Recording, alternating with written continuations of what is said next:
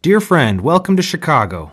Chicago is a world-class city with great cultural institutions, outstanding architecture, a beautiful lakefront, non-stop nightlife, and warm, friendly people. Known as a city of neighborhoods, Chicago has many nicknames, and more will come for sure as this great city is always changing. Chicago's most popular nickname has to be the Windy City. Some say the city earned the name because its location next to Lake Michigan makes it a naturally windy place, but others say it comes from former rival city, Cincinnati, describing Chicago as windy or full of it. Today, Chicago is actually the third largest city in the United States, following New York and Los Angeles. By the way, do you know the origin of the name Chicago?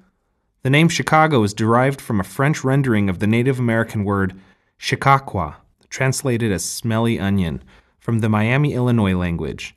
The first known reference to the site of the current city of Chicago as Chicago was by the great explorer Robert de La Salle in the late 17th century in a memoir written by La Salle's comrade Henri Joutel in his journal of La Salle's last expedition.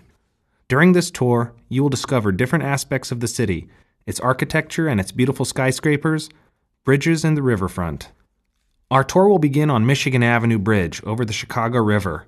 When you arrive there, we invite you to listen to our next segment, The History of Chicago.